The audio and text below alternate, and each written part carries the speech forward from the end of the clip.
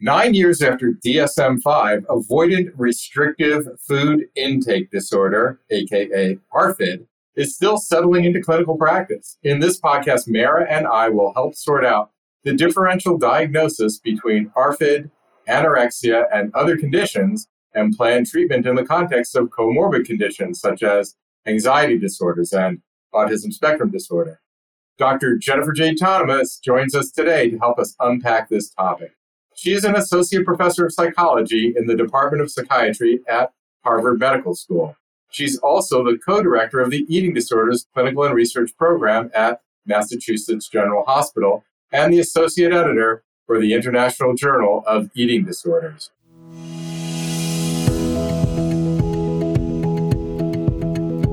Welcome to the Carlat Psychiatry Podcast. This is a special episode from the Child Psychiatry team. I'm Dr. Josh Fader, the editor-in-chief of the Carlat Child Psychiatry Report and co-author of the Child Medication Factbook for Psychiatric Practice and the new Prescribing Psychotropics.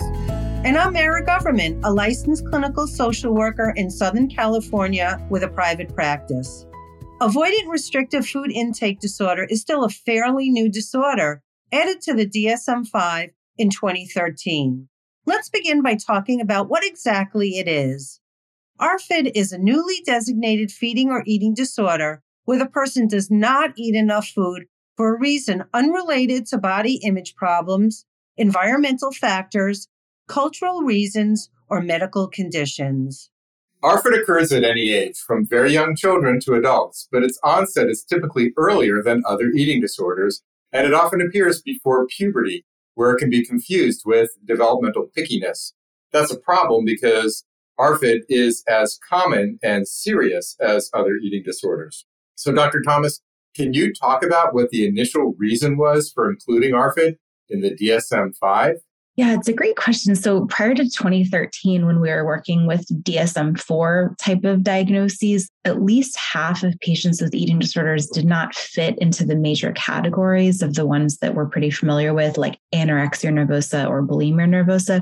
They would have what was previously called eating disorder not otherwise specified, or, a lot of the diagnoses have this NOS, which now is maybe not elsewhere classified, or the OSFED group. And so there were a lot of people who had eating disorders that didn't quite fit the criteria that we already had. And some subset of them were folks who had like extremely picky eating, or people who maybe had lost a lot of weight or had difficulty gaining weight, but it wasn't because of body image disturbance, or people who were really afraid of bad things that might happen if they would eat, and not bad things like eventually getting fat, but like immediately choking or vomiting. And so I think it was a real innovation in DSM-5 that this new category was developed in terms of fixing that EDNOS problem. And the other way that it's helpful is that there used to be a category in DSM-4, feeding disorder of infancy and early childhood, but that would only capture like little kids with feeding disorders who had an onset before age 6 and who were underweight, which would be some of the people who now we would call ARFID, but there are also, say, people who are not underweight or people who are adults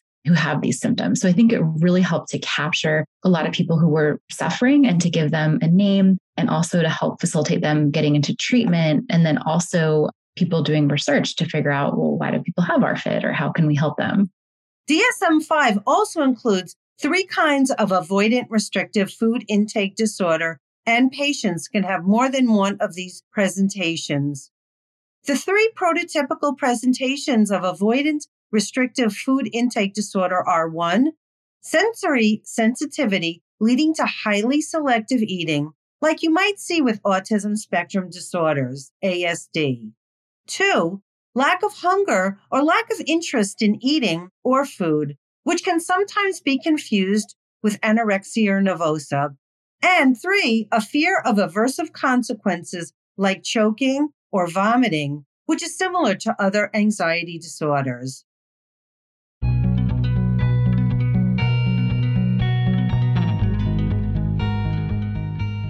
Dr. Thomas, how can we screen for ARFID in our clinical practice?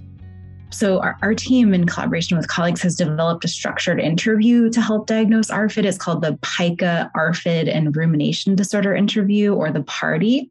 the thing is, it takes about 45 minutes to do that interview. If you are in your clinical practice and are having to screen for like a ton of different disorders in a first encounter, you're not going to have time to do like a deep dive 45-minute interview. Are there tip-offs that might get us thinking about it in a clinical interview? Asking, the person, or if it's a young person, the parents, do you think that you have a problem with your eating? And, do you think that you're not getting enough food overall or enough different kinds of foods? And we do find that with very young children, like probably with lots of other mental health issues, it is the parents that are telling us, gosh, I've got to go to 10 different grocery stores to find the one yogurt that my child will be able to eat.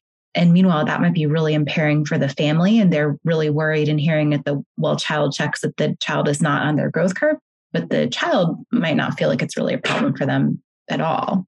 So I think it is good to ask collaterals in that case, like you would with any good assessment of a young person. Do you know of any shorter screens available? Yeah. So there's another measure that was developed by a colleague of mine, Hannah Zitkraft, and it's called the 9-item ARFID screen, or the NIAS.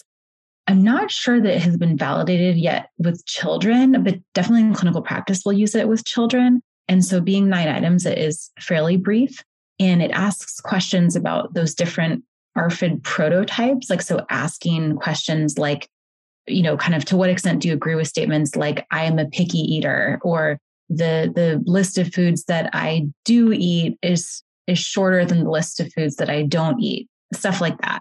So that can be useful as well. And then there are cut points at which somebody would sort of screen in for maybe having ARFID. The challenge is that it doesn't get at the diagnostic criteria for ARFID specifically. It kind of gets at the prototypes. So there could be people who maybe are fairly picky or selective in their eating, but it's not causing them to have poor growth or impairment or nutrition deficiencies. And so there could be, like some false positives on that screen, like with any screening instrument.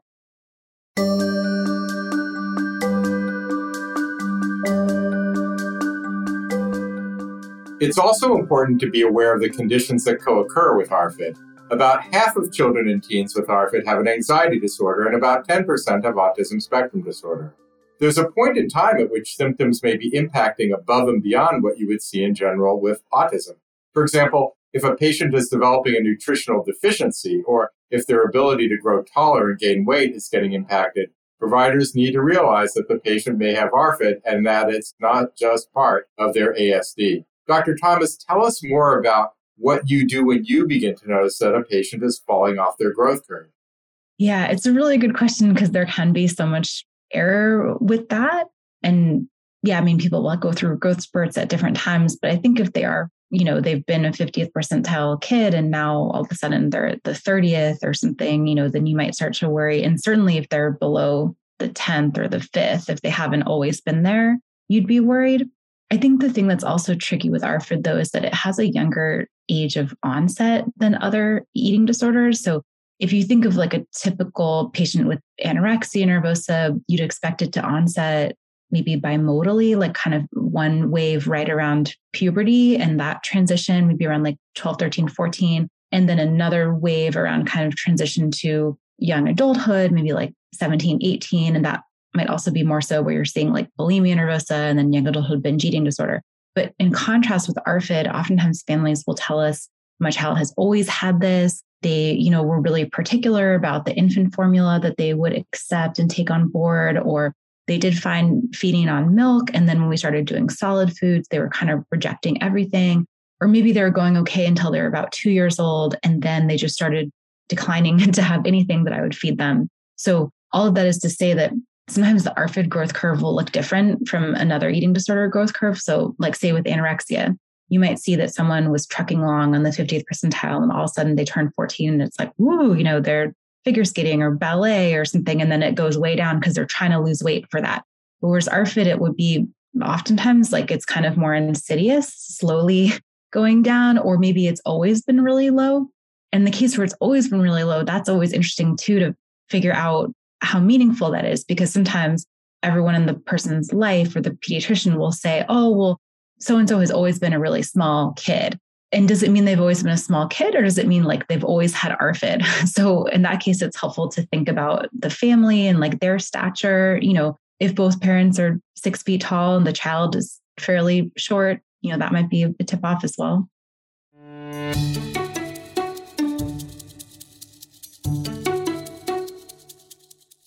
I'm interested in talking more about anorexia nervosa because it seems so similar to ARFID. Have you seen instances where ARFID obscures anorexia nervosa? Yeah, definitely. I would say, sometimes we'll see, say, like a 12-year-old girl who comes in and is a very low weight and has a sort of selective diet. And they say, oh, well, I'm not worried about getting fat. And that could be somebody who truly has ARFID, and you're going to help them to gain weight and grow and expand their diet through an ARFID treatment. And they're going to be like high-fiving you as they gain weight and be really excited. I had a patient who told me that she didn't care how much weight she had to gain. She was just really excited. She wanted to be able to eat with her friends. And if she had to be part of that show called My 600-Pound Life, she would be happy with that. That would be fine. So, we were only, I think, trying to weight restore her to like 110 pounds or something like that. But she was someone who really didn't have body image concerns. So that would sort of be one way that eval could go. On the other hand, that same, 12-year-old who's kind of denying any shape and weight concern, maybe as they gain weight, they might start to develop those shape and weight concerns. So not necessarily that the treatment is iatrogenic, because at the end of the day, they're going to have to gain weight for their health. But it could be that they've never had to experience those shape and weight concerns or body dissatisfaction because they've always been small. And that's kind of been part of their identity. And they've always defined themselves in that way. And so that has never been threatened until all of a sudden they start to gain weight and go into puberty. And so like in those cases, sometimes we'll start like on an ARFID treatment track, and then we'll be like, the person is developing anorexia type of symptoms, like we might have to move to a different sort of treatment.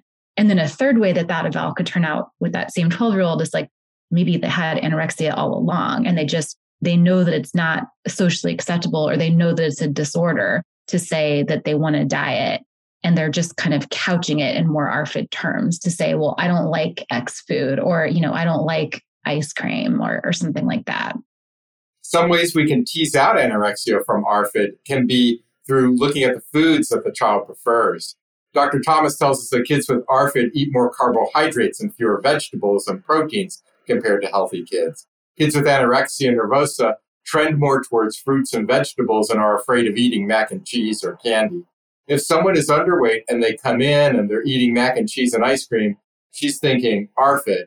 If they're only eating salad, she's thinking anorexia.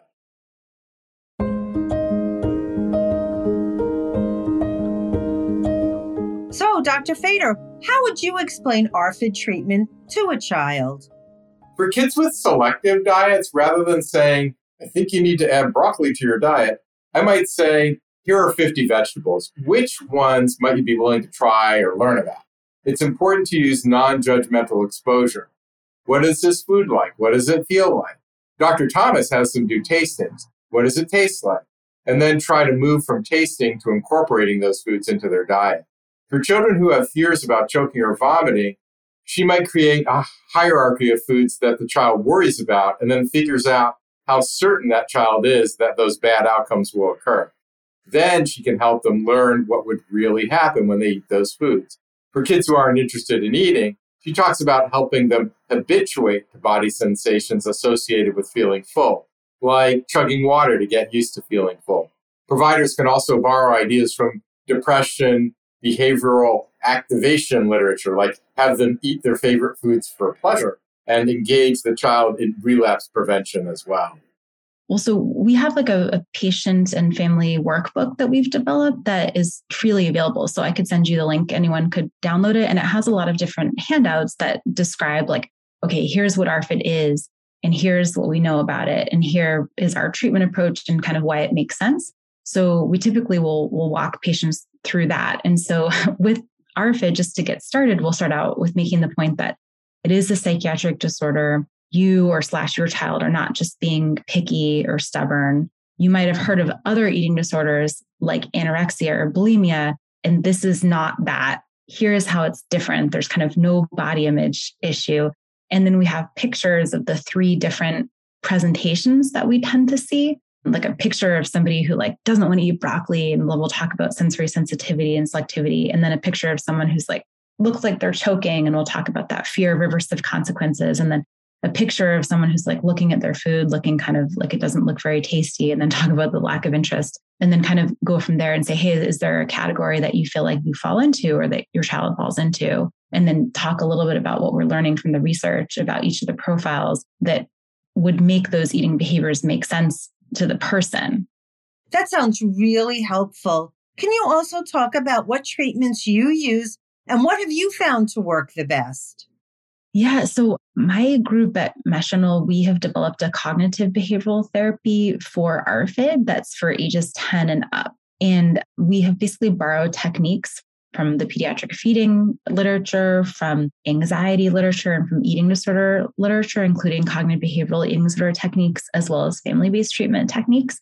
And so what we do in our CBT for ARFID or CBT-AR approach is that we'll offer about 20 sessions where we start out in the first stage, just providing education, talking about, hey, ARFID is a disorder. It's not just your child being picky, or it's not just you being stubborn or weird. It's like there might be this underlying neurobiology that we're starting to study that could give rise to these symptoms. And we have people do self-monitoring records.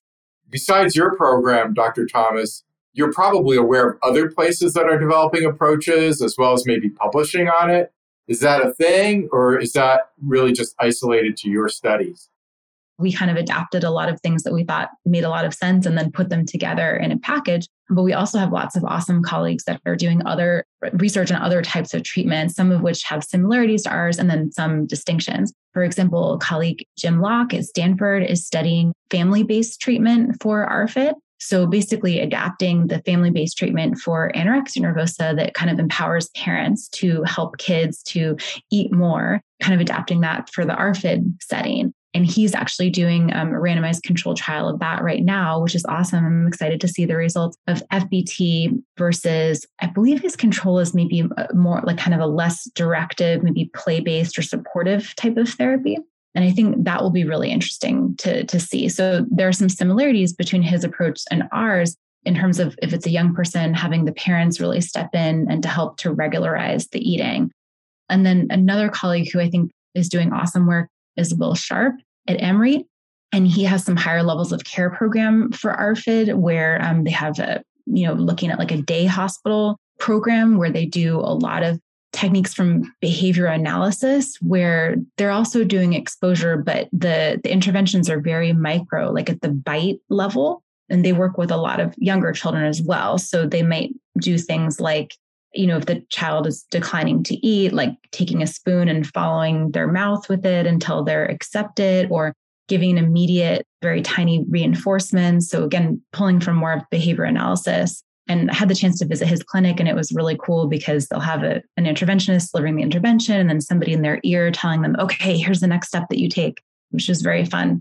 And then I guess the last colleague I would say who's doing amazing work is Rachel Bryant-Waugh in the UK, in London, who does a lot of, right now, she has a number of different approaches, I think, that she'll kind of endorse, but she's creating kind of a care pathway where basically it's a conceptualization of like, when would you refer somebody to behavioral therapy versus like occupational therapy or speech therapy, or when could you sort of wait and watch and they don't need treatment? And I think that that'll be really interesting as well.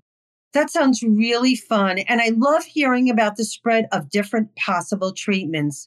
So obviously, ARFID is such a new disorder that there's no FDA-approved medication. There's also no randomized controlled trials. So overall, there is really very little research on this. Some clinicians try medications known for increasing appetite, such as mirtazapine, cypropheptidine, and even antipsychotics. In a couple of uncontrolled case series, cypropheptidine and olanzapine appear to help kids eat more and gain weight, but it's not clear that the kids had recovered from ARFID. Dr. Thomas, how does your team approach prescribing medications for kids with ARFID?